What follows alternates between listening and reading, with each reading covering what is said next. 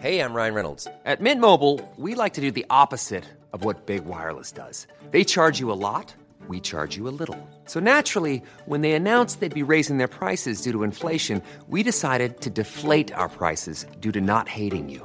That's right. We're cutting the price of Mint Unlimited from $30 a month to just $15 a month. Give it a try at mintmobile.com/switch. $45 up front for 3 months plus taxes and fees. Promo rate for new customers for limited time. Unlimited more than 40 gigabytes per month. Slows full terms at mintmobile.com.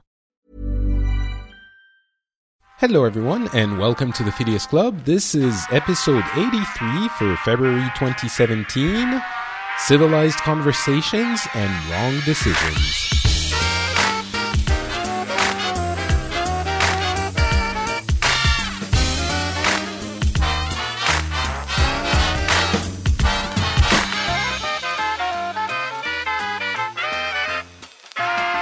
Hello everyone and welcome back to the Phileas Club. This is episode 83, I believe, and we're in February 2017.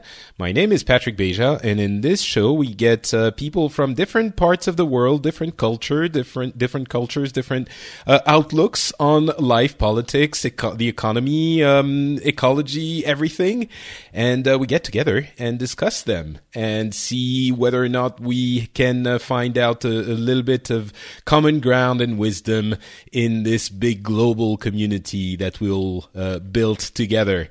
So today we have two guests. The first one I'm sure you know already. It's Tom Merritt, who's coming from the West Coast of the United States. How are you doing, Mr. Merritt? I'm coming from the independent Republic of Los Angeles. I didn't realize that had gone through yet. I thought it was still in secret preparation. Yeah. Sometimes it feels like it. Sometimes it doesn't. Well, thank you either way for waking up at this really early hour to be on the show with us. I wouldn't miss it, Patrick. Thanks for inviting me again. I'm really looking forward to hearing what you have to say because it's you're usually... Well, we'll get to it towards the end of the show. We'll get to it. So let's not spoil the topic. And so for those who don't know, I'm in France. And so we always have to contend with this huge collection of different time zones. And it's often a little bit difficult to put together, but we usually manage. And the other guest is pretty close to me. So that's not too complicated this time. Franco is coming to us from Spain. How are you doing, sir? I'm fine, thank you. And yes, we have the same time zone, although I'm willing to argue that we should have another time zone, mainly London's one. But that's a whole different story, I guess.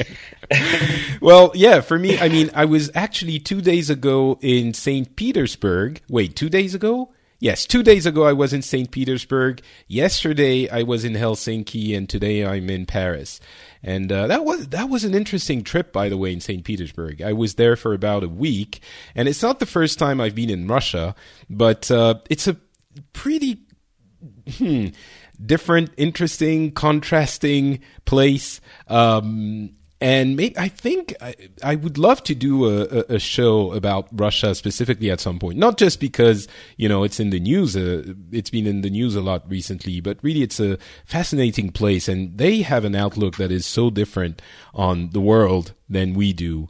And I could launch into a whole discussion now, but I won't, because this is not the topic of this show. So two things maybe about Russia. There were lots of amazing places and museums and culture. And the other aspect of it is that the pavement on the roads that had been redone like 10 years ago was already completely uneven and broken. So it's like, wow. You know, it's pretty like, almost a century of communism will do funny things to society. There's a definite feeling, maybe it's wrong, and maybe some Russian listeners are going to come on the comments section of the blog and yell at me for saying this, but there's this feeling that people don't care about doing their job well. And that's incredibly inflammatory, possibly, but it's like the trend that I feel there. It's like, I could tell you stories about hotels I've been to and I've had like problems with air conditionings, and the way they fixed it was like, what are you doing? Like shoving Anyway, it Was would it warrant duct an tape? entire... It's always duct tape. Worse than duct tape. Like shoving a towel inside the duct, like with a broomstick, like shoving it as far as possible to block the air from coming in. And the guy was like, "Yep, fixed. All right, cool, excellent." And I was like, "What? What?" It was, and at the That's same called time, an efficient use of resources. I suppose so. Anyway, so that was really interesting, and I saw a couple of expos that were amazing. Like the culture there is incredible, and there's a pride, and anyway, really interesting city, really interesting country. The other thing I wanted to say before we start the show is that last episode, as usual, got a really positive feedback and a somewhat hesitant feedback. I think there were a few people who were saying it was really difficult for them to listen to because there was a lot of things they were disagreeing with and things that they couldn't really understand. And it got me thinking a lot about the reasons why I do these episodes specifically, where I go out of my way to invite people that I vehemently disagree with and still listen to them when sometimes I think what they're saying is wrong. Maybe sometimes if I let myself go, I would say it's even dangerous to go that route politically and these kinds of things.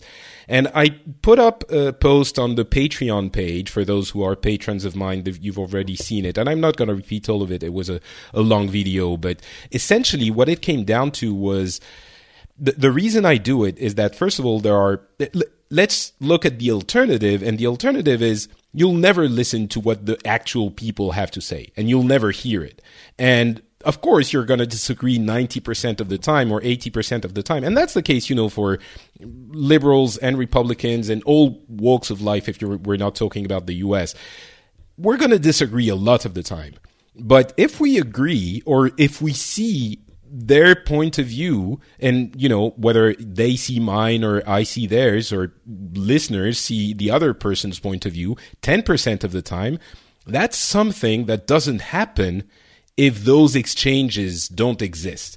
So, of course, there are lines. I think, there are, if something goes over the line, I'm not willing to invite just anyone to discuss things. If we're going to start talking about, racism and homophobia, I'm not going to invite someone to explain to me why they think black people should be killed, for example, if we're going to the extremes. That's not something I want to discuss, but I really don't think we're there.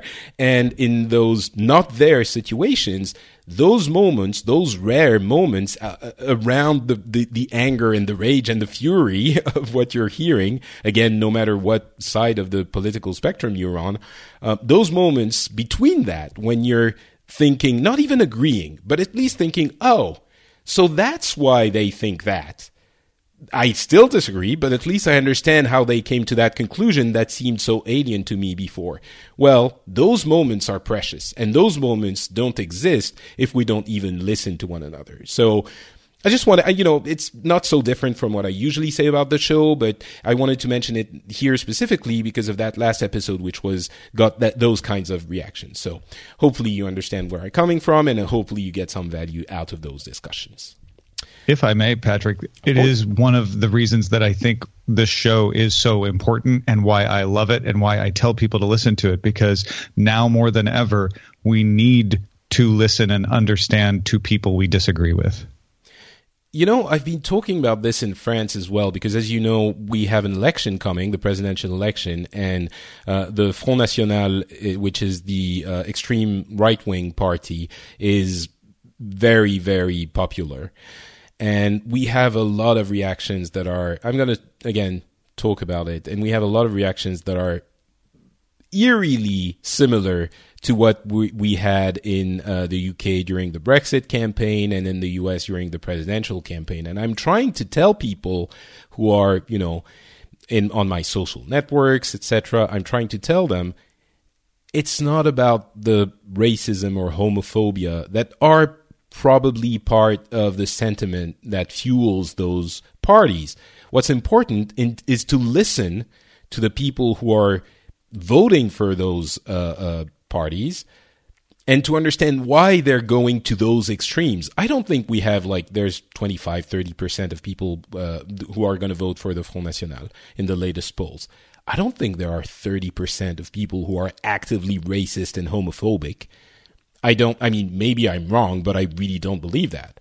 I think there are, as we've heard when we talk to people, on the Brexit camp and on the Trump camp, or, on the fence, there are different reasons for this. And the irony is that those reasons, at least in those two examples, were often fueling people on both sides of the extreme. In France, it's also getting the extreme left a boost, a surprising boost. It's almost, not quite communism, but it's a step further from socialism as well. So, and I'm telling them, we have to listen. And the act of telling people you have to listen seems like something unconscionable, because it's like you're doing the apology of, I don't know if you can use that word in that context in English, like you're justifying racism. And I'm like, no, that's not what I'm doing. And I get yelled at on Twitter. It's true that, Patrick, it's true that if you invite someone to your show, it's as if you give it a little bit of credibility, right? And I think that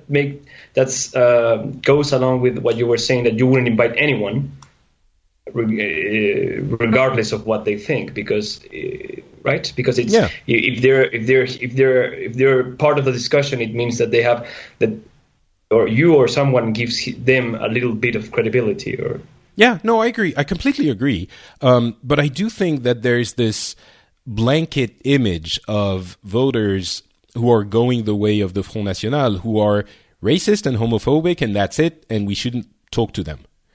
Some people, that's what they think. And I guess if you actually believe that they're all racist and homophobic, then I understand the sentiment. But I don't think we understand why they're going to the Front National. Sure, there are elements of, xenophobia and nationalism, but as the irony is that every time we have had a big political upheaval or social upheaval in our history, maybe I'm overstating it a little bit, but it's been economics that were at the core of the issue.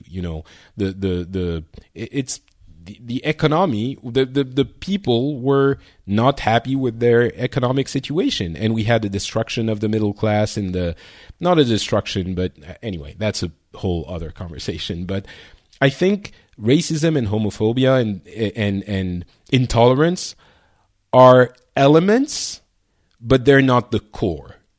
Yeah, it's true that if people usually, when they vote for a party, they don't vote for all of the things that the party represents. They usually they share more with that party than with the others, right? And if not, we would have a party for every citizen. And it's true that everyone has its own part that they like, and it's true that the Front National has just recently these last years have had this amazing growing of voters, and it's always France has always had the Front National, or from a lot of time ago, and that doesn't mean that all of a sudden they decided that they share all their beliefs. It's just that there's probably part of the message that goes into them, and the other parties that they just want to reject the other parties. There's a lot of that for sure. And I'm not saying there is no component that is racist or xenophobic, or of course there is, like far right. Clearly, there's going to be some of that, but it's the other part that is important to understand and to talk to. Because if you say I don't want to talk to you, then they're going to stay there. They're just going to say, well, all right, F you too, and I'm going to keep voting for the Front National. And for me, the biggest issue there is the nationalistic aspect, which wants to take us out of the European Union, who wants to go back to the franc and not use the euro anymore. It's all of those things that are economically horrible economically and socially horrible in my view, and that I don't want policy-wise. It almost doesn't matter whether or not they're Nazis and racists, and of course that's a part of it, but the real problem is that what they want to do is going to be bad for my country, even beyond the xenophobic aspects. I don't want to get out of the EU. I think that would be a grave mistake. We're all the time, they're talking about the negative aspects of what happens when you're part of a union.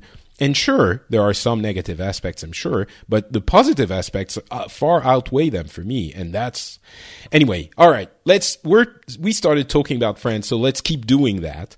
I guess one of the big pieces of news was the assault of a young guy from the suburbs by cops that happened a few weeks ago, and I'm sure some of you of the listeners have heard about it. And there's been basically there was one young black man who was stopped for a routine check by cops, and they became violent, and there was one of them actually made him, and I'm sorry, this is very graphic, he made him take his pants down and inserted his stick into his anus. He was basically raped. And obviously that was a huge scandal. And I think it's kind of akin to the scandals you've had in the US in recent years, in the cases of police violence, except, well, we don't have as many guns, so it's not the same result, however horrible it is. And there's been a lot of discussion of the role of police and the dangers therein, because there are also big issues in that sense. Some places they don't really dare to go to anymore. When they do, they get their cars get attacked and all of those things. And I think the thing that struck me was that even though it did create some, a little bit of rioting and a little bit of protest, overall, the reactions from the political personalities seemed to me pretty grounded. They were saying both, this instance of police brutality is unacceptable, and very firmly condemning it, and saying, but, the judges have to work in a serene environment, and they're going to do their job, and we're going to let justice work. And at the same time, we shouldn't forget the conditions they're working in, and, seeing all sides of the issues, which I'm not sure I see when I hear about these things in some other countries, maybe specifically in the US, but maybe that's because I'm too far from it. So it's sort of quieted down a little bit and being taken over by the elections, which I'm going to talk about in a second, but was wondering if you guys had heard about this incident. Yeah, and what's interesting in your description of it is the impression that I got in reading about it in the United States was that you had lots of riots, and there was not a feeling of calm about it, and that it was in its reaction very similar to, like you say, the various police brutality incidents in the United States. I didn't feel like it was presented as any different, to be honest, just maybe less common, but not in and of itself very different. And your description of the reactions is exactly the same as the description of the reactions here. President Obama at the time, had a reaction of, please, let the judges do their work. Let's let justice take its course. There were a lot of those exact same political reactions, and various reactions from the populace, some saying yes, peaceful protest, and others saying no, we need to push farther. And then eventually decisions are handed out, and there is both anger and resentment and justification for those decisions.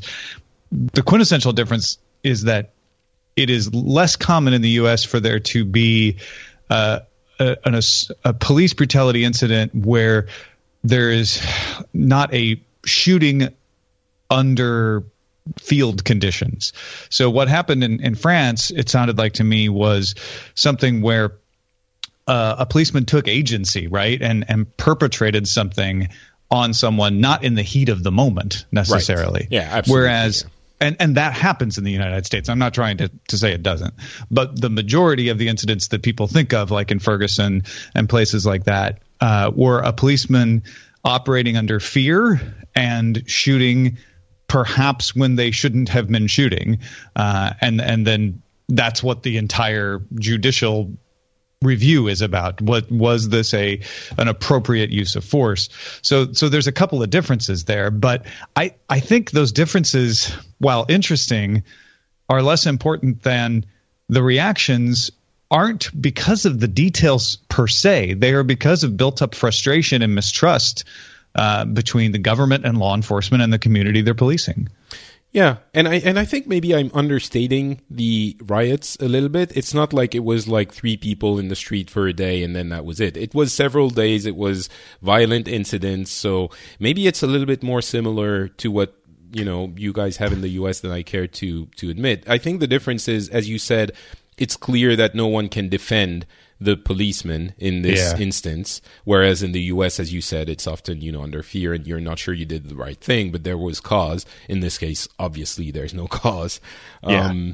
And also, we don't have as many of them, or at least that's how it feels. It happens every few years, I guess, or, the big ones that we hear about, whereas in the U.S., it feels like it's every few months that there's a shooting. And yeah, but I think it goes with what you were saying, Patrick, that if everyone has guns, or if more people has guns, you're breaking up, Franco. Skype is evil. You're breaking up. You were saying if everyone has guns, then these kinds of things happen more. Can you hear me now? Yeah, better. Go ahead. Or not? Okay. I was saying, if everyone has guns, the police has to take, of course, immediate action or more reflex-based actions, I guess. It's because as soon as they see that the other person has a gun or they suspect they have a gun, it's hard to I don't know, take it slowly or not overreact, I guess. Yeah, I think that's certainly part of it, and whether or not people should have guns is not a debate we're going to launch into today.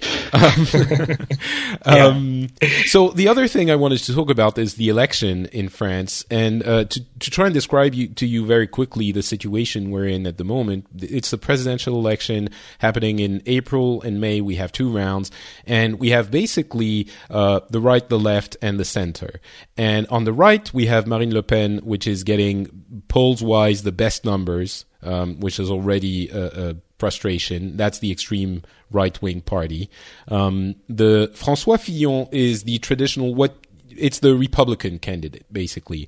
And the irony in his candidacy is that he surpassed in the primaries other candidates because he was clean and because he didn't have any, problems with the law. And, ironically, he was, accused now of having employed his wife and, other people, his children, in fake jobs, which netted him and his family about €1 million over, I think, 10 or 15 years, something like that. And it developed over the past, month or so, that story. And now he's still pretty strong. I think he's second, even though those issues have been made pretty clear. I mean, the justice system is still working through it. So I guess if you want to make sure you're neutral until you have a decision, presumed innocent, but it's still weighing down on his campaign. And the reaction has been to sort of go after the press and talk about the fact that there's, trying to deflect with there's a state of civil war in the country and these kinds of inflammatory statements, which are transforming him from the stable, rational right-wing candidate you can depend on into something a little bit less, reliable, but still he's still second in the polls. And then you have the left side of the aisle, where it's like a tragedy in slow motion. You have the extreme left wing, which is one candidate who, as I was saying, could be considered on the verge of communism, but not quite. He's, let's say, socialist and not social democrat, but he's definitely a socialist, and he's attracting, I think, a lot of the people that are sick of the usual political scene, very much in the same way that Marine Le Pen with the Front National is doing, and very much in the same way that maybe Bernie Sanders or even Donald Trump, I think it was kind of the same attraction, got a big traction with the voters. And he was sort of part of the general left wing, but he's sort of splitting the vote for the left wing.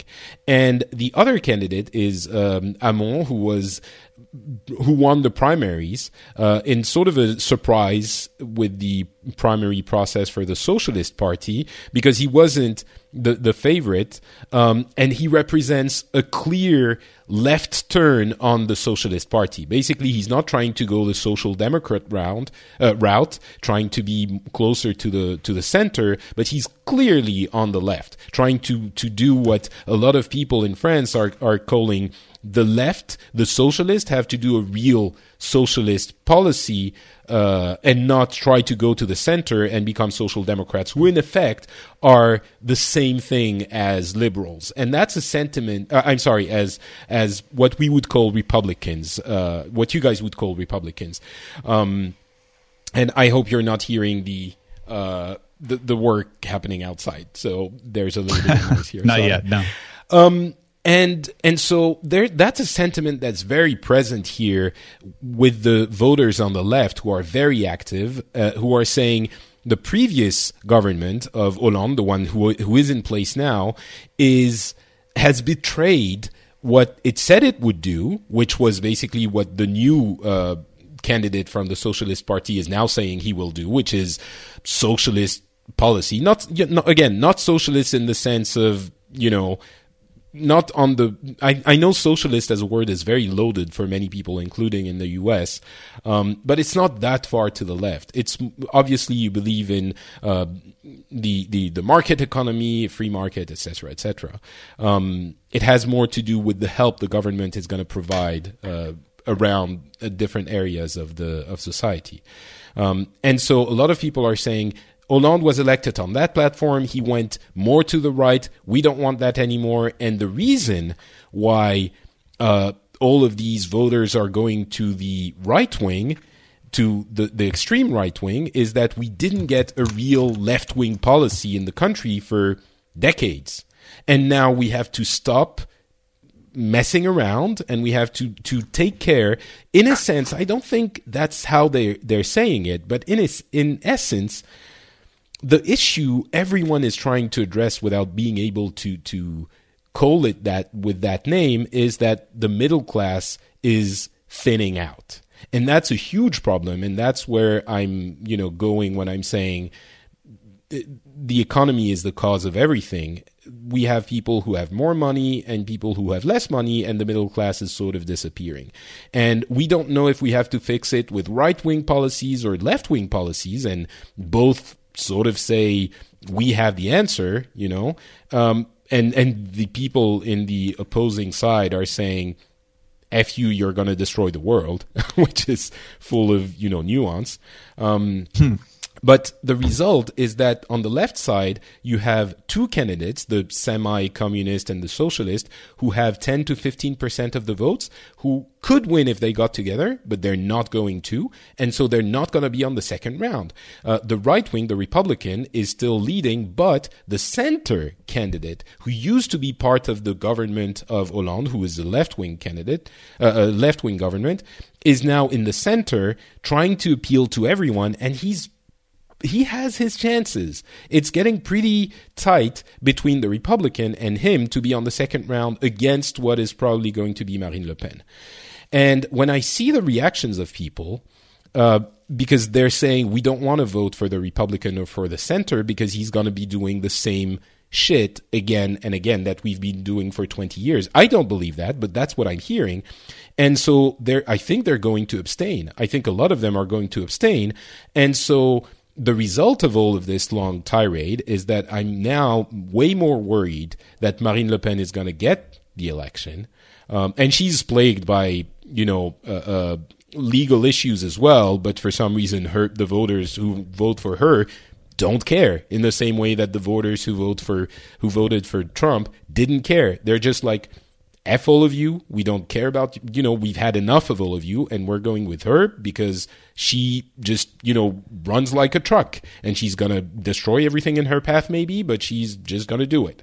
And it's a very similar sentiment, and we're getting, calls of biased press and all of this. So I used to say when I was talking in the previous episodes that I was certain we were not going to get Marine Le Pen as a president. Now I'm less certain. I'm getting genuinely concerned. Patrick, if you would have to, whom do you think has more chances of winning Marine Le Pen in the second round? Is it the centrist Emmanuel Macron, or is it Fillon? I think it's the centrist, yes, because he has no issues that we know of with the law. So far. He hasn't broken any laws so far. And on top of that, the left-wing side of the country has already voted for the right-wing side in 2002 against Jean-Marie Le Pen, which is Marine Le Pen's father. And at that point, they were like, okay, we don't like it, but we're going to do it to stop the Front National. I'm not sure enough of them will do it again this time. With the center candidate, they might do it more willingly. So yeah, I've been discussing also. Sorry, Tom. Oh no, that's okay. I was just going to say quickly, there's something different in the psychology of having a runoff too, which we don't have in the United States. We sort of fake it by having primaries and then the general election, but there's something to feeling like, well, I voted for my person in that first round, and so I've done my duty, and now I can vote pragmatically in that second round. But there's been so much. Another sentiment is that there's been so much of the pragmatic vote in the last 2 or 3 decades that people are sick of it. And the argument is we keep voting pragmatically for someone we don't like, but to prevent someone else to get in power, and we don't want to do it anymore because the situation keeps getting worse and worse. And the argument is we did that in 2002, and look what happens now. 15 years later, the Front National hasn't stopped gaining ground. Why? Because the policies of the successive governments that are not left-wing enough have made the situation worse and have put more people in poverty and has created more desperation that pushes people to the right wing, the extreme right wing. So that's not what I think, but that's the narrative that I think is very palpable here in the country. So, yeah. Definitely. Well, it's I think the underlying problem is when you're talking about the disappearance of the middle class and economics, it's not that the economy has been that bad lately. It certainly got very bad in the mid 2000s, right, because of the financial crisis. But it's that people don't feel like they have it as good as they used to, or how they perceive they used to, or how they perceive their parents used to. And especially in the United States, I know that's true, where the 50s is idolized as that post-war boom economy, where everybody could afford a house and a family of 4 and the American dream, et cetera, et cetera, et cetera. And so you see people voting along the lines of take us back to that. That was a big appeal of Trump in the election. And I feel like it's not exactly the same. You can't say it's exactly the same with Le Pen, but she appeals to the idea of what's been going on hasn't worked. Maybe I might as well try someone who says something that sounds different for once. Yeah, there's a lot of, the EU is taking money from us and not giving us enough. A lot of what we heard in the Brexit, and we have to take back our sovereignty and we have to be able to decide for our own destiny, and this kind of, I would say, BS, because again, you're giving examples from the negative aspects of being in the union and not taking into account the positive aspects. But about the middle class, I think it's not so much that we're looking back and thinking, oh, we had it so much better. At least that's not the case in France. And I think in the US, your poverty might be worse than we have it here in France. But I think what people are looking at is looking at the gap between those who have a lot and those who don't. And the lower class might be more comfortable on, absolute, when you look at it objectively, more comfortable than the middle or lower class was 30 years ago. I mean, if you look at modern comforts, the things that modern technology has brought everyone, everyone has access to infinite knowledge, and we have easy transportation for everywhere. We can go anywhere relatively cheaply. If you live in France, save enough, you can go to Japan, even if you're relatively poor. It's not impossible unless you're like the poorest of the poorest. But when you look at those who have a lot, whether it's true or not, you feel like it wasn't there wasn't as much of a difference a few years ago or a few decades ago. And that's what I mean by the importance of the middle class. It doesn't matter that your lower class has food and shelter and entertainment. What matters is that in a society, you need to have a big middle class so that you have social, cohesion. No, I think yes. I think that it needs to be fair, and it's not only needs to be fair, the system, but the people have to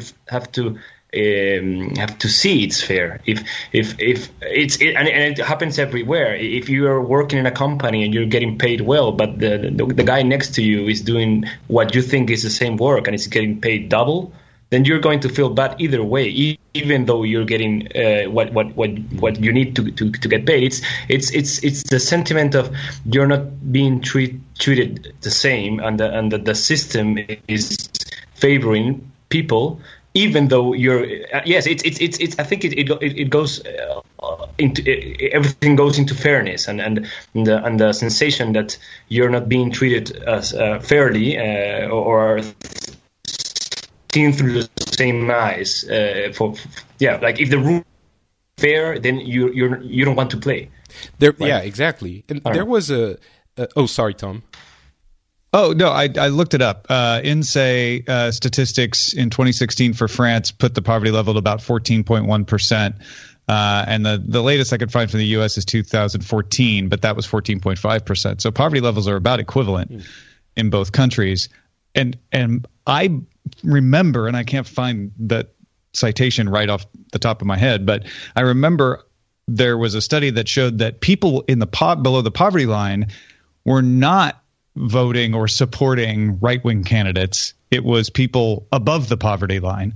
And I think that bears out what you guys are saying, which is it's a belief that the system isn't working for you. If you're below the poverty line, I feel like the psychology may be the system has never worked for me, so I'm going to vote for someone I believe wants to help poor people. Whereas if you're above the poverty line, you may think, well, the system used to work for me, but for years now I've been saying this is my frustration and the government does nothing. Yeah, there's this sentiment that is definitely part of it. And I remember there was an experiment that was really interesting in people. It was basically a social experiment where you would give one person $100 and tell them you can keep however much you want and you will give the rest to someone else. And then that second person can decide whether or not they will receive the money or just cancel the deal altogether and no one gets anything. And when you went below a certain amount that you would give the second person, then that second person would just cancel it every time. It would be just because of fairness, right? They were like, intuitively, you would be like, yeah, but you're getting, $30. You would get nothing otherwise, and people don't care. The inherent sentiment of fairness is important, and the really interesting thing to me is that whether you're in France, in socialist France, or in in the U.S., whoever you are, your opinion of policies is always the way of redistributing wealth. I'm sorry. Redistributing wealth and health as well. Yeah. But, whether you think capitalism is the way to go, and it's like, if you deserve it, you have to work, and we'll decide how we redistribute that wealth depending on people who work the hardest, or whether you say, well, we should redistribute a certain amount to everyone so that everyone can afford the basic needs. It's some people usually think that the two are completely opposite in on a base philosophical level, I think everyone wants to redistribute wealth. It's just how to go about it. So anyway, I've taken up way too much time. So that's where we are here in France, and I'm more worried than I was before. I don't want to take pleasure in the fact that you were saying that France had grown-ups discussing things at one point in your election cycle. Do you still feel that way? Yes, very much so. Okay, good. Good to know. It is definitely, it's, not as good as I would like it to be. Sure. But when I look at the difference between the way things are happening in the US and the way things are happening in France, there's no comparison. There's definitely the grown-ups and the angry children. Sorry if that hurts anyone's feelings, but that's the way it feels.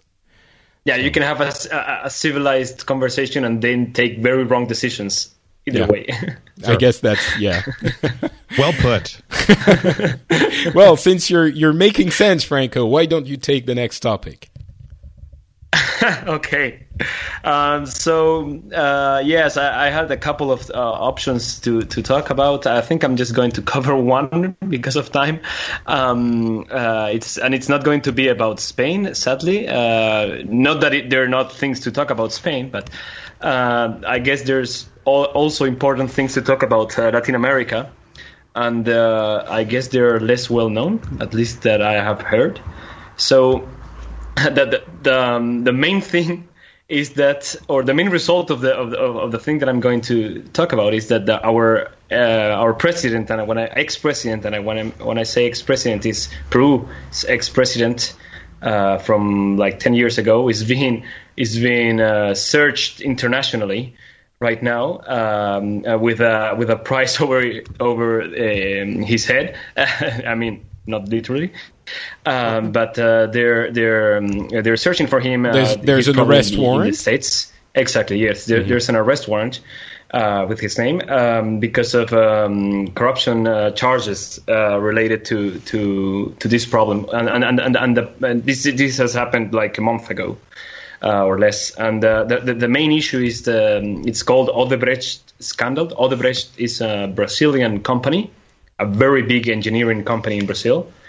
In Brazil, I think all companies in Brazil are big because Brazil is so big that you have to be huge to be able to work for the whole country. And Odebrecht is really big, and it has grown a lot in the past years, and it has projects all over Latin America, also in Spain and in the US, well, everywhere, but mainly in Latin America.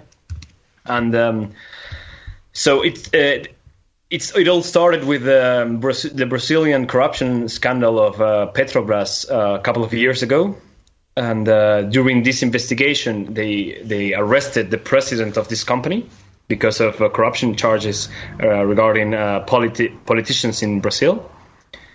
And of course, this was a really huge scandal, and it's still going on in Brazil. But at the same time, at the end of last year, I mean 3 months ago. An investigation that came out of this investigation related how this company had not only had these problems in Brazil but all over Latin America. And so I was looking, and it's like 10 countries or so, almost the whole continent, as some problem related to corruption and involved politicians receiving bribes from this company.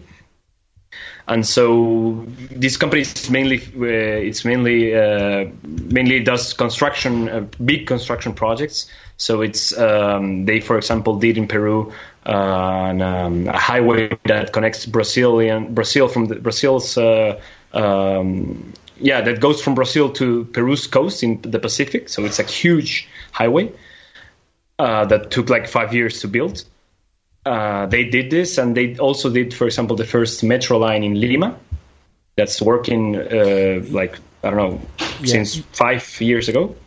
Sorry to interrupt. I have a question, actually. It's really interesting because I think one thing I didn't mention for our French issue with our Republican candidate being accused of illegal activities is that I think 5 or 10 or 15 years ago, what he did, which was give a job to a friend, basically, it wouldn't have been considered so bad that he would need to, it would be a huge scandal. And today it is. And I think it's because people in France are sort of getting better about these things, and we're going the way of the Scandinavians, where if you use government money to buy a burger, then you have to resign. And in France, those things were kind of common ground, commonplace.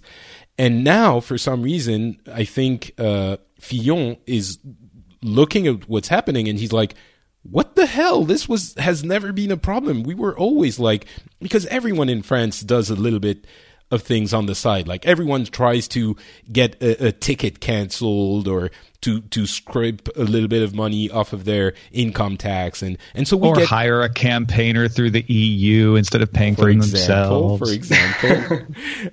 Certainly Marine Le Pen is not. I think that each country has its own standards. Of course, Peru's standards are not French ones. But so I guess my question is this symptomatic of a change in the attitude in Peru? We're seeing this in Romania with huge protests against corruption, where I think people are like, what's happening? Why is this a problem now? Is that something that wouldn't have happened before in Peru, or is it different? Yeah, I think, I don't know, but I understand what you're saying, and I guess that's the optimist way of seeing at the problem, is that now, before it happened, but now we're finding out and really getting to do something about it.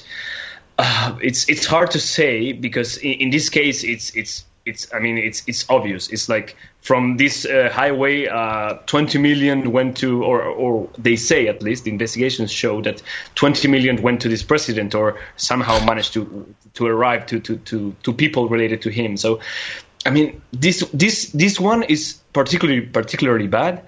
I'm not sure if in the past we would have found out. So. I think that it depends on how you want to see it. It's good that we have. I mean, not only in Peru, but in the rest of Latin America also, that we are taking it seriously and finding out what's happening with the money we spend on infrastructure. But it's hard to say if this is just we're getting better at catching them, or this has always been like this, and it's just another day in Peru. But if it's always been like this, and you mean people, I guess my question is, if you had this kind of issue 10 years ago, would people have been that upset? Would there have been this much of an investigation? And would it have made that much noise? I mean, okay, yeah, right. we have had. It's hard to compare, but we have had plenty of scandals. Especially after Alberto Fujimori's end of shift in 2000s, there's been more, 3 or 4 really big scandals regarding government and industry and the buying of. I mean, this is not. I'm not going to say this is fine, but I think this is not the worst we have seen in the last 15 years. I mean. Yeah, past scandals involve buying the press and buying almost everyone. Just to, it's. I mean, for Peruvian standards, it's not the worst we've seen, but at least this. Maybe in Latin America as a whole, this is a huge thing, because this it's just one company, and it's so many countries involved and so many.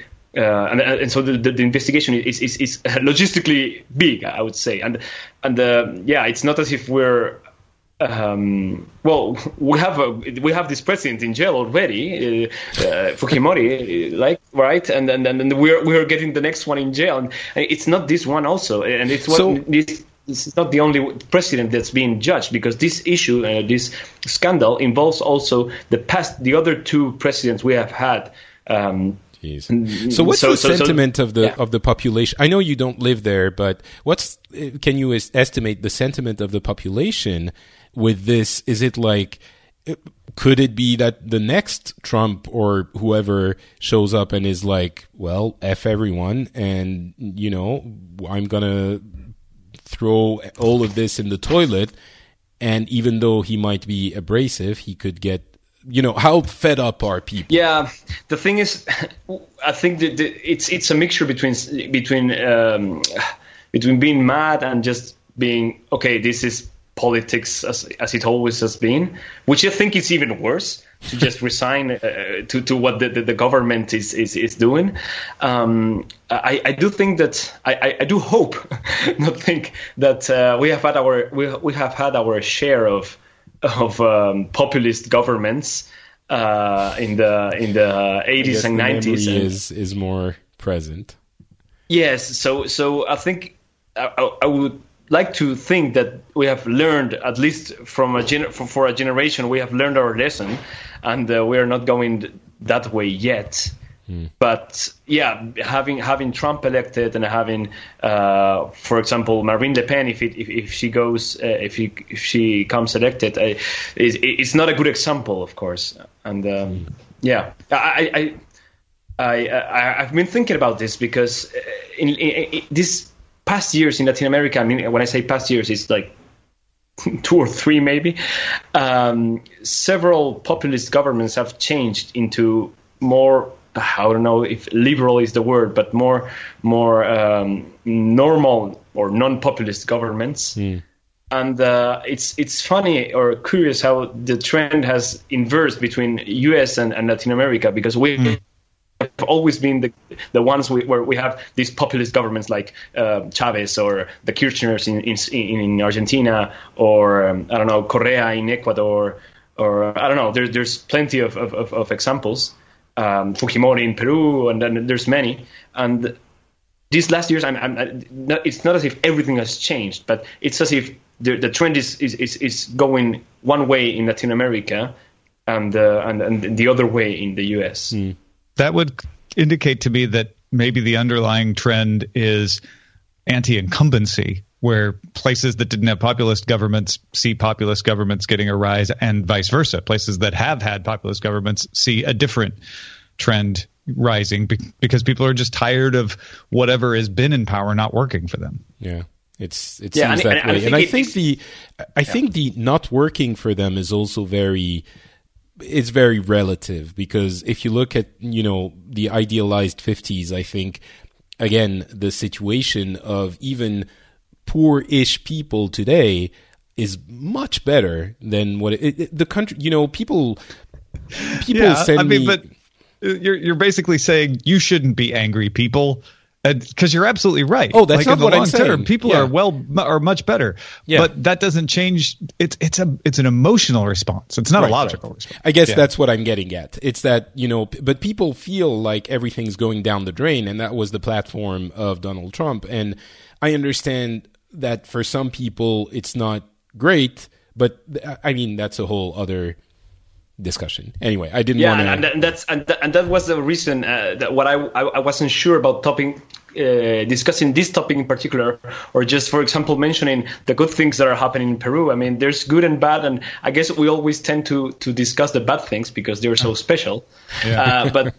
But sometimes it's nice to just say, okay, for example, I don't know, Peru hasn't had a really big radical change in government in the last, 17 years, which I'm not saying the governments are good, but at least we haven't made really crazy decisions. The education ministry has been doing a good job these last 10 years. I mean, the poverty has been reduced I think it was in 15 years from 30% to, I don't know if it was 20 or something like that. So there's a lot of things to say, I guess, but the good things don't get that much attention, I guess. And that's something I'm very much guilty of as well. I often say, the reason we're panicking about everything is that we only hear, this is well known, we only report bad news, and the 24 hours news network, of course, they're going to tell you everyone's, everything is exploding everywhere and everyone's dying all the time,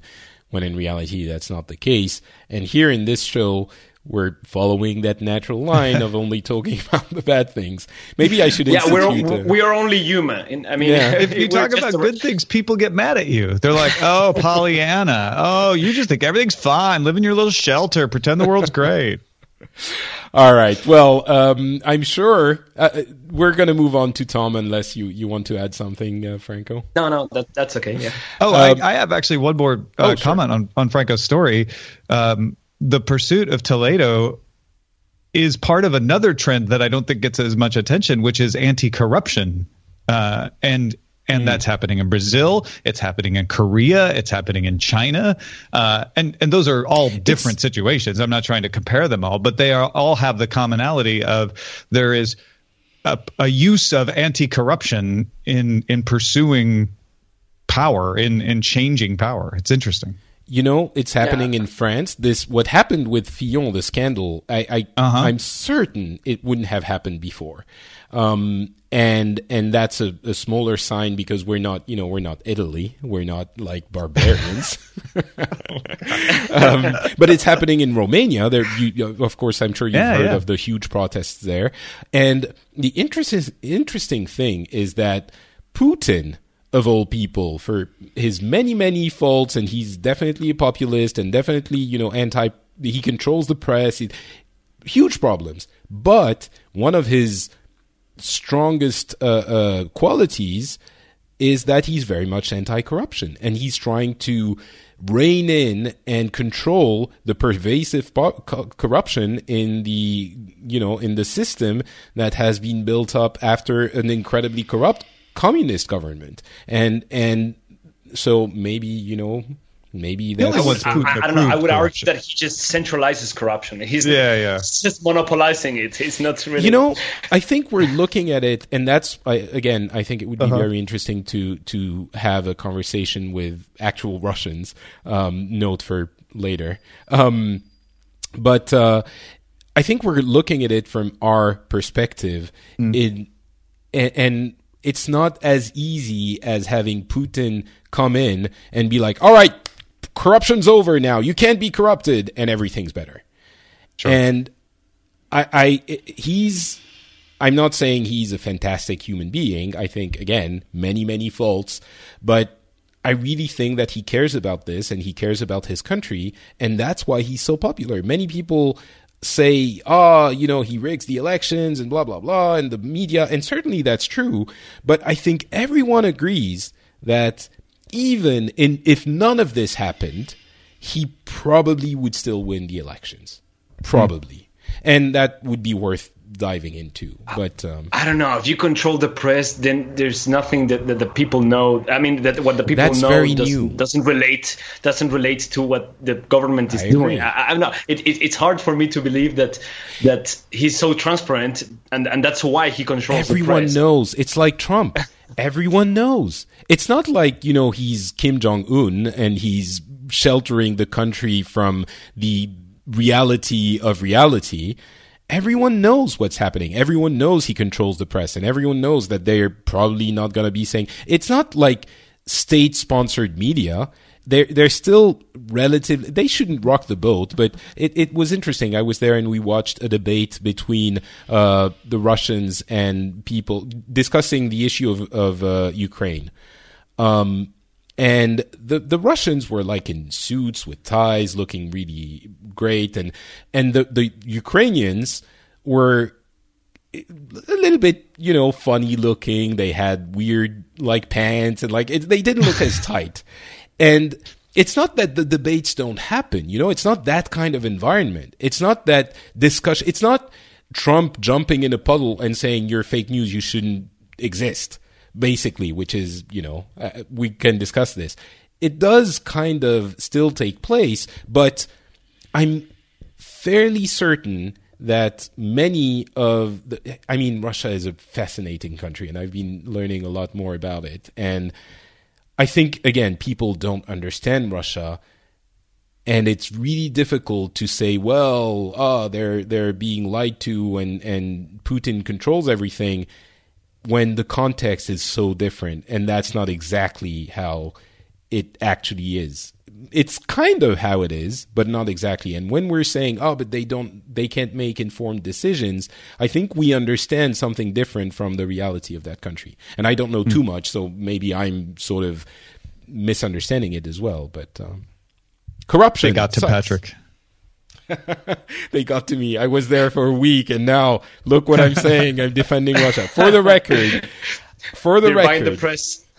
I was actually worried going in there, and I was like, holy crap, what's going to happen? You know, I say bad things about Putin on Twitter. Are they going to look at this? And like, of course, I wasn't actually. It's not the United States, Patrick. Of course it's not. You know that you're saying it jokingly, but I'm probably going to go to the U.S. this year, and I'm uneasy. I'm actually, you know, and I understand this is irrational, and this is, but. You know, I was born in Lebanon. I'm actually, I don't know. I'm not saying nice things about Trump. And I know that there's a whole portion of the listening population listening to this and saying, oh my God, Patrick, come on. Like, what are you saying? This is ridiculous. It's not, though. I assure you it's not. This sentiment means something. And it's not... I hope you know me by now enough to know that I'm not falling prey to the ridiculousness of, you know, Rachel Maddow and Keith, what's his name, Olbermann, like the clowns from the left side. I understand there is this psychosis on the left side as well, but that's not what it is about. It's actually concerning. Anyway, all right. Since we started talking about it, Tom... I've really been looking forward to this portion of the show because, as I alluded to at the beginning, you are, I think the way I can put it best is, in my opinion, you are neutral to a fault. The way I look at it. Like, you try to see all sides of everything to a point where I think neutrality and objectivity are different. And objectivity is you look at things as, you know, objectively as possible, and when they're bad, then you say, well, yes, this is bad. And the way I look at you is that you try to be objective so much that you tend to overcompensate in the other side and try to stay neutral and say, well, nothing is really bad. And, you know, I'm obviously making a very exaggerated description, but my point is, what you think of situations, I really take to heart because you're the most neutral person I know, and it often gives me a guiding light for how I should look at a situation, and it shines a different light on a situation which I find almost nowhere else. So with that introduction, what's been happening in the US, Tom? Well, a local trade association here in Los Angeles had a meeting yesterday, and they had a big scandal over announcing the wrong winner of one of their awards. But I guess you don't want to talk about the Oscars. That was funny, though. I woke up today and saw that, and it made me laugh. So maybe, well, laugh and cry. But yeah, no, let's not make that the main topic. No, of course not. You know, I like that you use the word neutral because I definitely have my own beliefs. But when I discuss things and when I evaluate things, I try very hard to correct for my own biases. And that, I feel like neutral is a good word. I try to approach things neutrally and say, okay, Tom, you tend to want to think this, but let's look at it from the other side and see if your thought is still rational. Let's test that. Objectivity, I don't think is really possible because of that. We all have our biases. We can strive for objectivity, but I don't think any of us can achieve it. So I really do like your choice of neutrality there. That doesn't mean that I personally am neutral. I'm very much not, but I strive very hard to approach topics and evaluate them with the idea of, okay, maybe I tend to want to think this, but is there a rational reason to think the other side? Because I think we all overvalue how right we are all the time. I know I do. And so I try to correct for that. And so with this election, and with the inauguration of the president, I think we are, as a society here in the United States, moving the other direction, digging in and saying, well, I have to fight against the other side. And the trick is, if you're on either side of this debate, you're not going to persuade anyone with that attitude of you're all idiots. And you kind of touched on this earlier in the show when you were talking about the French situation. Just because someone supported the candidate that you didn't like, or just because someone supports the president and you don't, or vice versa, doesn't mean they're idiots. If you look at the 40 to 50 million people that voted for each candidate in the U.S. election, certainly some of them are idiots, but it would be statistically unlikely that the majority of them are. So what I think is more productive is saying, okay, why don't you support the president? Are you I'm not going to jump to the conclusion that you're unpatriotic and unrealistic and weak. Or why do you support the president? I'm not going to jump to the conclusion that you're a racist bigot who wants to see the world burn in flames. So why do you have this difference? And that's what I think we're missing in the discussion, because a lot of people have dug in and said, well, if you even try to understand the other side, you're a traitor to our side. Yes, I absolutely agree. And that's a sentiment that I'm feeling here increasingly in France. That being said, what's been happening in the US in the past month, while steering clear of, words like traitor and those kinds of sentiments, I think last episode we talked about worries and concerns and sort of different levels of looking at a situation and thinking it's not good. Are you worried? Are you concerned? The way in which President Trump has been talking about the press, for example, sort of inciting hatred towards the press, which is essentially a counterpower, which is really important to democracy. I don't really understand how you can look at it and say, well, he has his reasons. I mean, I'm sure he does, but this seems like something to be worried about. Aren't you? Yeah. When we talked last time, it was a lot of like, well, he says this or she says this. What are they really going to do if they get in office? And now we're being able to see some of the things that they actually do when they get in office. I would say if you really want to evaluate, you need to evaluate actions, not words. And this is one of those really important things in doing what I said about listening to the other side and trying to understand them. What people who oppose the president do is read him on Twitter and react. And that is not the message that people who support the president pay attention to. They dismiss that. They say, you know what, that's him tweaking you. And maybe it's strategic. Maybe it's a personality flaw. I don't know. But when you listen to President Trump speak to his supporters, and not in sound bites, but like in full interviews, he sounds very reasonable in his tone. You may not disagree. You may agree or disagree with what he's actually saying, but he doesn't talk in all caps. And he makes exceptions. He says, a lot of the media are against me, right? And so when he writes in 140 characters, it's the media are the enemy of the people, which is a ridiculous thing to say. However, when he talks to the people who are spending the time listening to him all the time, he says, well, of course we have, Breitbart and Fox News and people who are doing a great job out there. It's the New York Times that's the problem. So but this is a really important distinction. Well, hold on, let me finish. This is a really important distinction because he is trying to drive the opposition into looking like they are less credible to the people in the middle who might be persuaded by them. Or if he's not trying to, that seems to be the effect of what he's doing. But already you're sort of explaining the difference here, and he's saying, well, basically those that agree with me are fine, the others are the enemy of the people. I'm not sure that's much better. And I think if Obama had started saying Fox News is the enemy of the people, it wouldn't have been okay either. So I don't see. Okay, yes, it's not okay, but is it the worst thing that he's done? Is it an actual policy position? What is the effect of doing it? I can write a full list. This is where it gets frustrating, is that if you are already in opposition to the president, then you say, yes, I want another reason to put in front. And honestly, if you look at what he has done, it is more useful and less polarizing.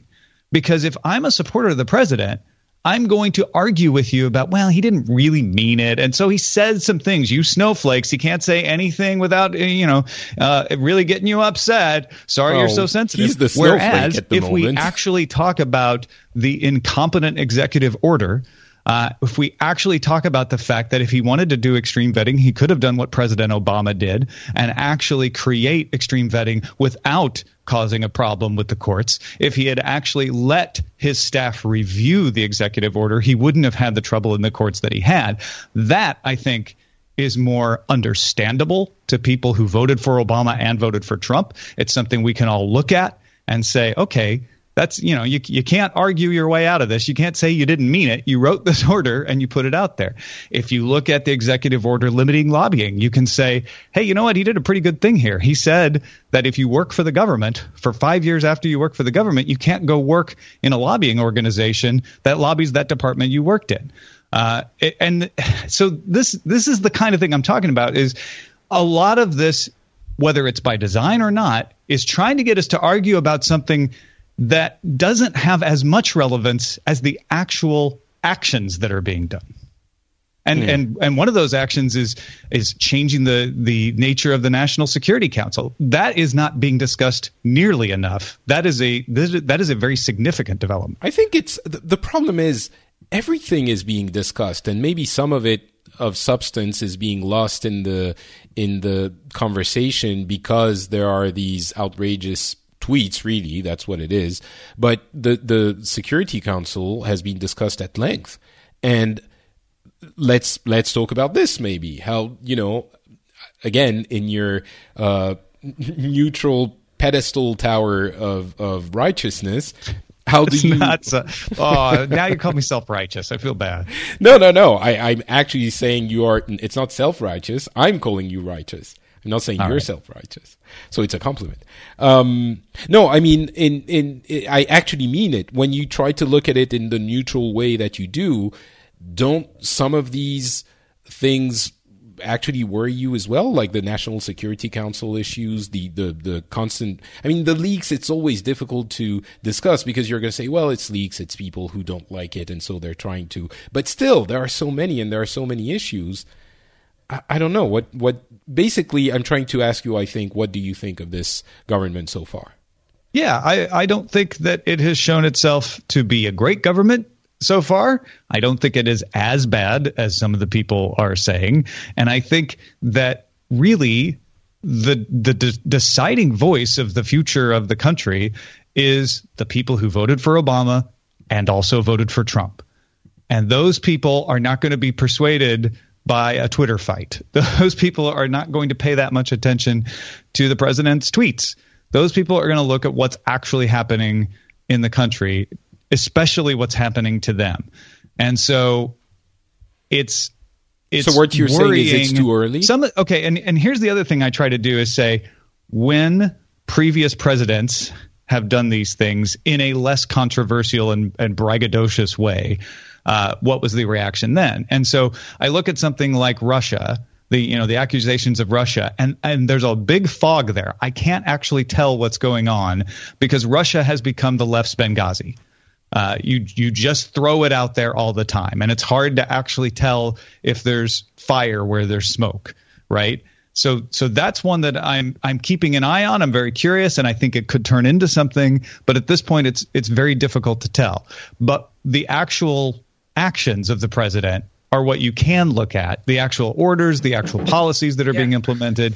And there are some very concerning things there. Some of the things that a lot on the left are concerned about are things that the presidents before have done. President Bush did, President Reagan did. They're just Republican things like defunding Planned Parenthood. If you disagree with them then, you're going to disagree with them now. It's not a particularly unique thing for a Republican president to do. Other things like asking for the resignations of all of the ambassadors immediately, not asking them to stay on, to the point that in the current discussions about Syria in Geneva, there is no U.S. representation. That's troubling. That does not seem like someone who actually knows how to run the executive branch to me. Yeah, so I was. Can I say a little bit? A thing? Sure, of course. Go ahead. So what I have actually a couple of things to say. One is yes, you were saying, Tom, judge the actions, not the words. I cannot. It's hard for me to agree with that because, okay, so regarding actions, for example, there's two main things that I would think that it's relevant to follow. First is the intentions. So letting aside first the words and just focusing on the actions. Is the intention good? I mean, or does it make sense what they want to do? So that's one thing that's a thing to discuss, I guess. And you can agree or not. The other one is incompetence, and I think that it's important to separate both concepts. You can have very good intentions and still have a very bad government, and I think that they should be judged separately. And people should have a clear idea and an opinion about whether what they want to do in this new government makes sense, and also at the other hand, if what they are actually doing, they're doing it correctly or not. Because I don't know. For me, incompetence can be just as dangerous and as bad intentions. You can really ruin a country by just governing badly, and the reasons can be many. I have no idea why would a government itself do a worse job than the one before. Maybe improvisation is a cause. Maybe many things can be causes. Maybe a bad design or having just a mixture of things and concepts can make you very bad very bad executioner or person that executes executive. And so that's one thing and I think those two concepts are important to separate. The other one is regarding words and actions. I don't think that you can that the president or whoever in government should be allowed to say whatever he wants, just as long as he does the right thing. I mean, even if the intentions are good in the actions and the government is competent, I don't think that the government or the president or whoever has the right to just say whatever he wants and then do whatever he chooses to. And I relate a lot to this because this happens everywhere, I guess. A politician just promises whatever he wants in the campaign, and then at the end he just does whatever he wants. And in Peru this happens like regularly. Like there's even a phrase and it's more translated, it's like he stole but at least he did something. Like he stole, but at least he did something, and it's just like I don't care what the politician says or the government says, as long as he does things that are good to me, because language is important, and being able to just get away with it is I think it's not healthy for a society, right? But the aspect of people say something and then do something else, I think everyone, and especially people who voted for Trump, are going to say, well, this is exactly the problem. And Trump, he might not do everything, but he's already done a lot of the things that he said he would. So that's a good thing. What I can relate to is he shouldn't be allowed to say anything he wants. Obviously, it's difficult to put in place, but I kind of steer your way, Franco, when you're saying that, because the president has a responsibility, and not verbally destroying basically the fourth estate, or the third estate, by the way. Is it the third or the second when he started attacking the judicial? I understand it's just words and it's just Twitter and we can say all of this, but even if we're trying to stay rational and neutral and everything, the president has a huge responsibility. He has a huge power, and what he says, his word matters. And I don't know if you guys remember, but when we were discussing after the election, I think I was very vehement in saying that, now he's the president, maybe he's going to be presidential and maybe he's got to change. We should wait and see. And when he's saying those things, when he's saying judges suck and the press is the enemy of the people, I understand it's just words, but he has power. And with that power, as we all well know since Spider-Man 1, with that great power comes great responsibility. So again, I'm not saying we should, there should be a provision in the Constitution that says the president shouldn't tweet, but at least we can look at it and say, yes, this is a concern. And this is a problem when he says those things. And not, well, but it's just words, whatever. Right? Well, again, I think you guys are absolutely right. You have the right to look at someone and say, I don't like what they're saying. I think it's irresponsible in their position of power. But do you want to have that battle? Or do you want to have a different battle? And if what we're talking about want to have all the battles. I want to get the president out, then maybe that is the battle you want to have. I don't know. If your battle is, I actually want to have a good government, and I want to engage in a dialogue with people who maybe don't agree entirely with me, but again, voted for Obama and voted for Trump and understand them, then focusing on those tweets isn't going to be your best option. So this is different than saying approve of the tweets. It's different than saying it's okay that he says these things. It's saying you're not going to make a lot of progress having that argument. And in fact, it may be what the right wing wants is for you to spend all your time arguing about the meaning of words rather than having a more substantive discussion about the actions. I think those words are very wise, and I approve of them. Yeah,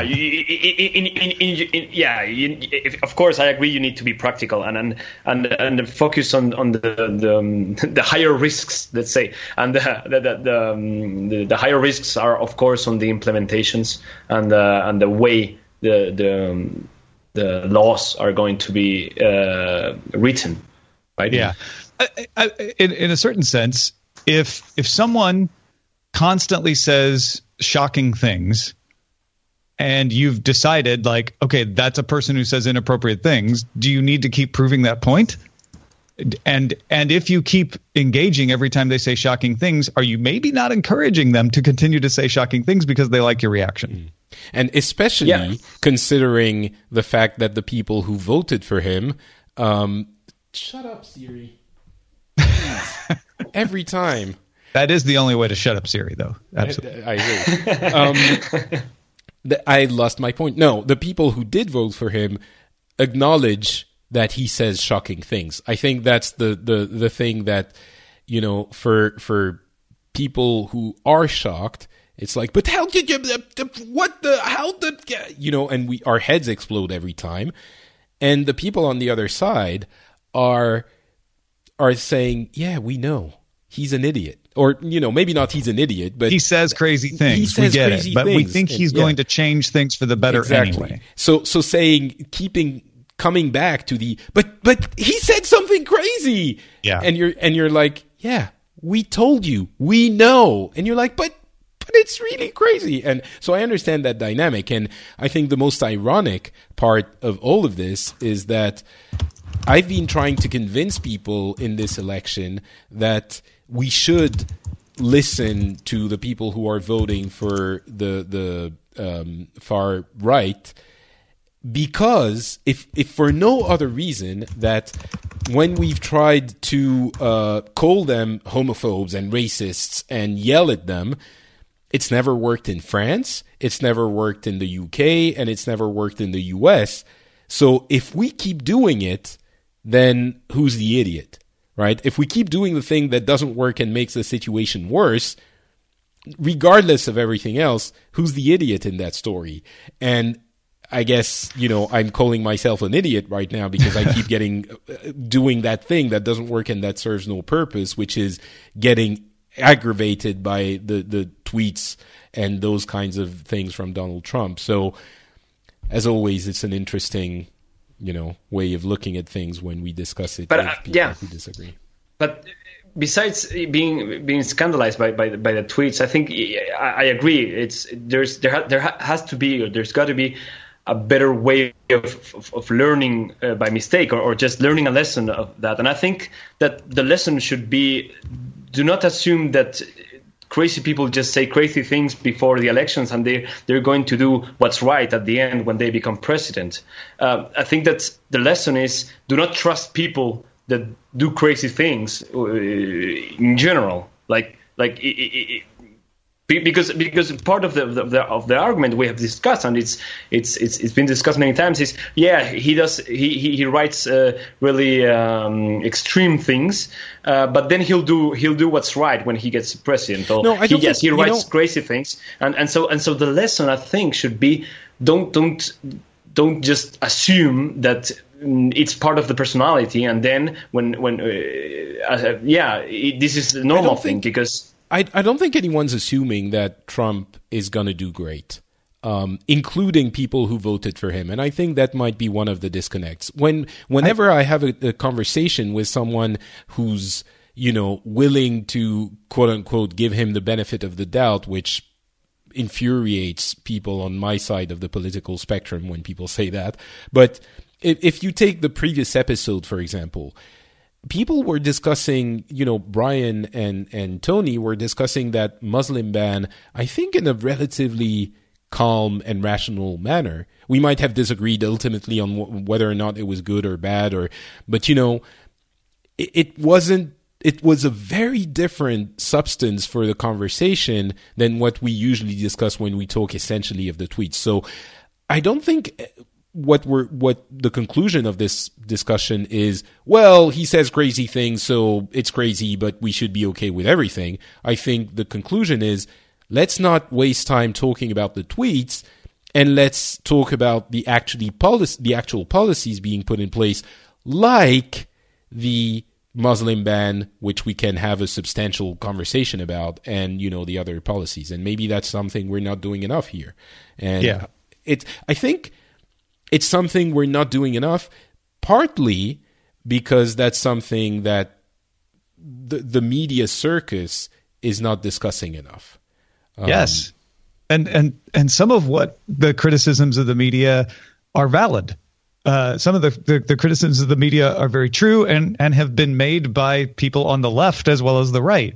It's not that the media is blameless. Again, it's a matter of degree. And so when there's criticisms of the media, on the one hand, I feel like that's fair. The media gets things wrong. Oftentimes they're lazy. Oftentimes they do let their biases creep in what they choose to report on. On the other hand, saying that you're looking for a friendly question in a press conference is troubling to me, because when you are a public servant, which I believe the elected officials are, part of that is having to listen to questions you don't like. They don't necessarily going to be friendly questions. You don't have to answer them if you don't want to. You don't even have to let CNN into your gaggle if you don't want to. That is the system working. There is freedom of the press. The press gets to say what they want. They get to ask what they want. You as an executive can choose to react to that how you want. And I think one of the issues is we've had no real tests of our democratic system in the U.S. since Richard Nixon. And so we've gotten used to things just kind of working without having to put the system of checks and balances to the test. And this president is pushing the system in some ways that are not constitutional, where it's like he's not violating the Constitution by kicking CNN out of a press briefing with his press secretary, but that's pushing the sort of soft system that we have developed. And what you have to do is react to that and say, okay, well, if you're not going to let us in, this is what's going to happen. And the reason people have let us in the past is because they knew this was going to happen. So now this is what the consequences of that are going to be. And then some of them are constitutional, where you put an executive order out that is poorly drafted and it gets tested in the court.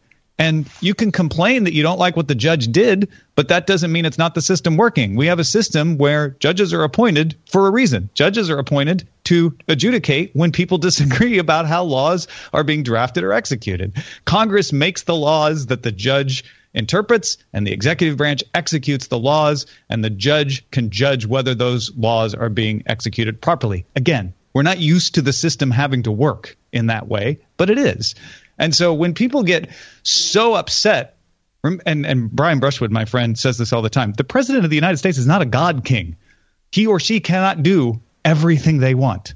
And we're seeing that. We're seeing that play out. What will be very troubling is if methods are taken to undermine that. so far that hasn't happened.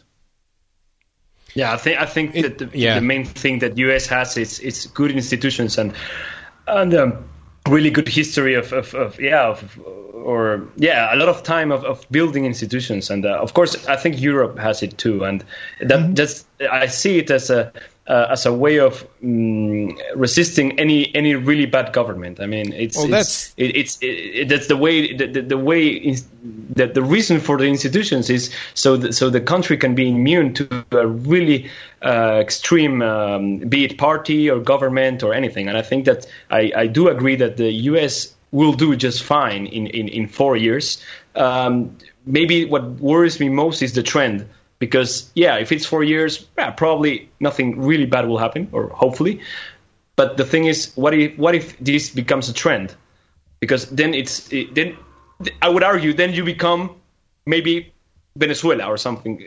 If you give 15 years or 20 years to a government, to a really populist government, to do whatever they want, the institutions will protect the I don't know the actual state of the country, or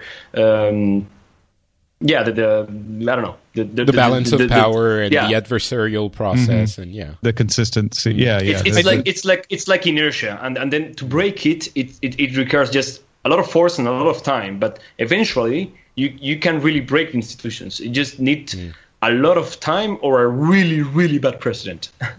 So I think the conclusion of all of this is that let's worry less about the tweets, and I hope that people agree that with this ousting of, CNN and everyone from, the media that don't agree with the administration of the gaggle, that's fine. I think everyone, it's President Obama stopped talking to Fox News for a while. This is, sure, presidents try this from time to time. Yeah. And I think it's fine. And what we have to be careful about what happens next.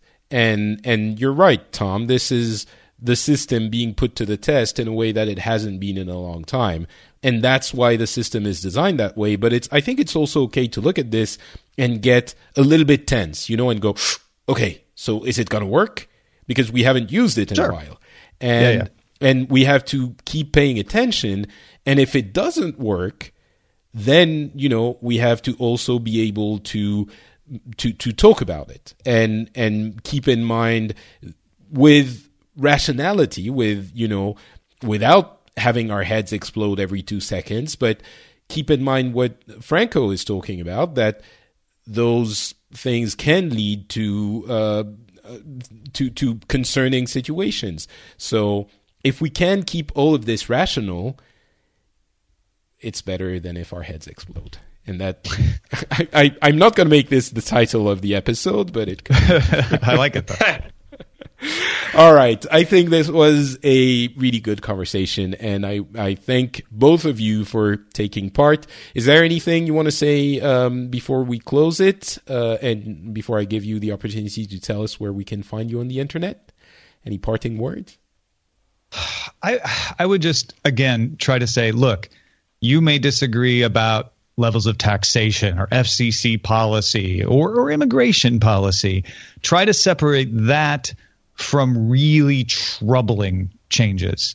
What is just a Republican administration doing what a Republican administration does that maybe you think is awesome or maybe you don't? And what are things that are unique? I think this president does some unique things, and those are the things that you really need to separate and not just attack everything because it's different than how you would want it done.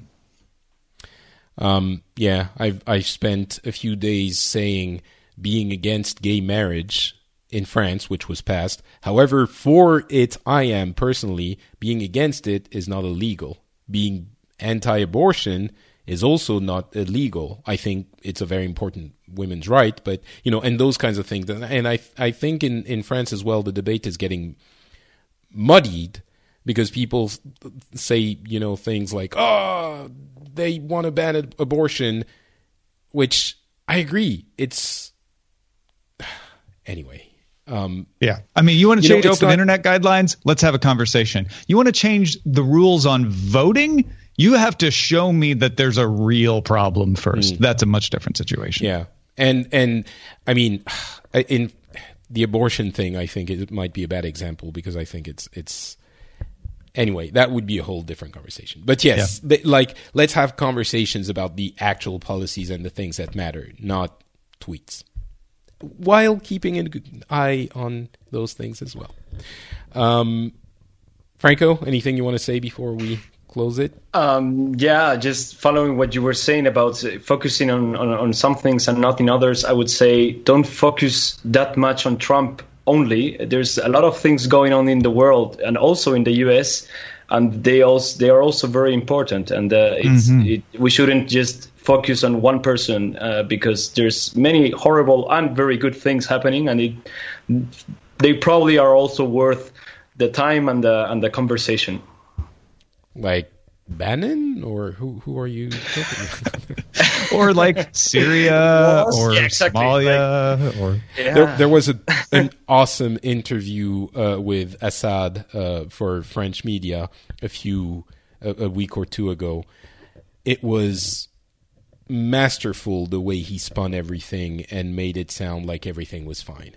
It was incredible. It's in English if you can find it somewhere. It's like, yeah, he's not so bad. Like, dictatorships are fine. What's the big deal? It was, and that is also something I keep in mind. Anyway, that also would be another episode that would be interesting to do and things to discuss. So many things we have to talk about and so little time. But you know what? We are able to discuss many of them because the people supporting the show are supporting the show. On Patreon, we have many supporters which make this production, this meeting of the minds possible. And if you enjoy it, if you think it should exist, then I encourage you to go to patreon.com/the Phileas Club. The link is in the show notes, of course, and maybe consider, pledging a little bit of money, because that's how the world works, people. It's not socialism, it's not communism yet. It's money. And if you give me money, I'll keep doing the show. That's the deal we have. So thank you very much to all of the people who do support the show. It's really, really appreciated. And if you want to become part of that amazing club, then go to patreon.com/the Phileas Club. Tom, where can people find you on the internet? TomMerritt.com, 2 R's, 2 T's, is where I collect everything I do together. And just a special mention that I have a novel coming out March 14th, which you can pre-order on Amazon and Barnes & Noble, about a time traveler who tries to save the universe. It's called Pilot X. Excellent. Thank you very much. Franco, I think you didn't have a Twitter or online presence last time. Has this changed? No, I'm really antisocial in that sense. But however will you know what President Trump is tweeting? I guess you can go to the tweet page and look at it. I just go to the street and I just listen to people talking about it. Yeah. It's not that hard. Fair enough. All right. Well. Yeah, I don't know. Yeah, I think I have a Google Plus account. I still have it, although I don't know if that makes much of a difference. Yeah. Well, send me the link in Skype, and I'll include it in the show notes. I'll do that. Okay, sure. All right. Well, thank you very much, Tom. Thank you very much, Franco. For me, it's Not Patrick on Twitter and on Facebook. You can join the Facebook page as well. And the show is hosted at FrenchSpin.com, where you can go and comment on everything we've discussed, whether you agree or disagree. The comments are usually incredibly polite and, cordial. The community around this show is, I always say that, you sow what you see, you reap what you sow, right? And yes. The people getting, that's the expression, the people getting trolls in their community are often the people just being comfortable yelling at everything, and hopefully the substance and the nature of the show fosters positive but also cordial community. So if you want to comment, it's at frenchspin.com, and you'll find a gaming show there as well. So if you're into that, you can check that out too. Thank you very much for listening. We'll be back for the next episode soonish. Talk to you then.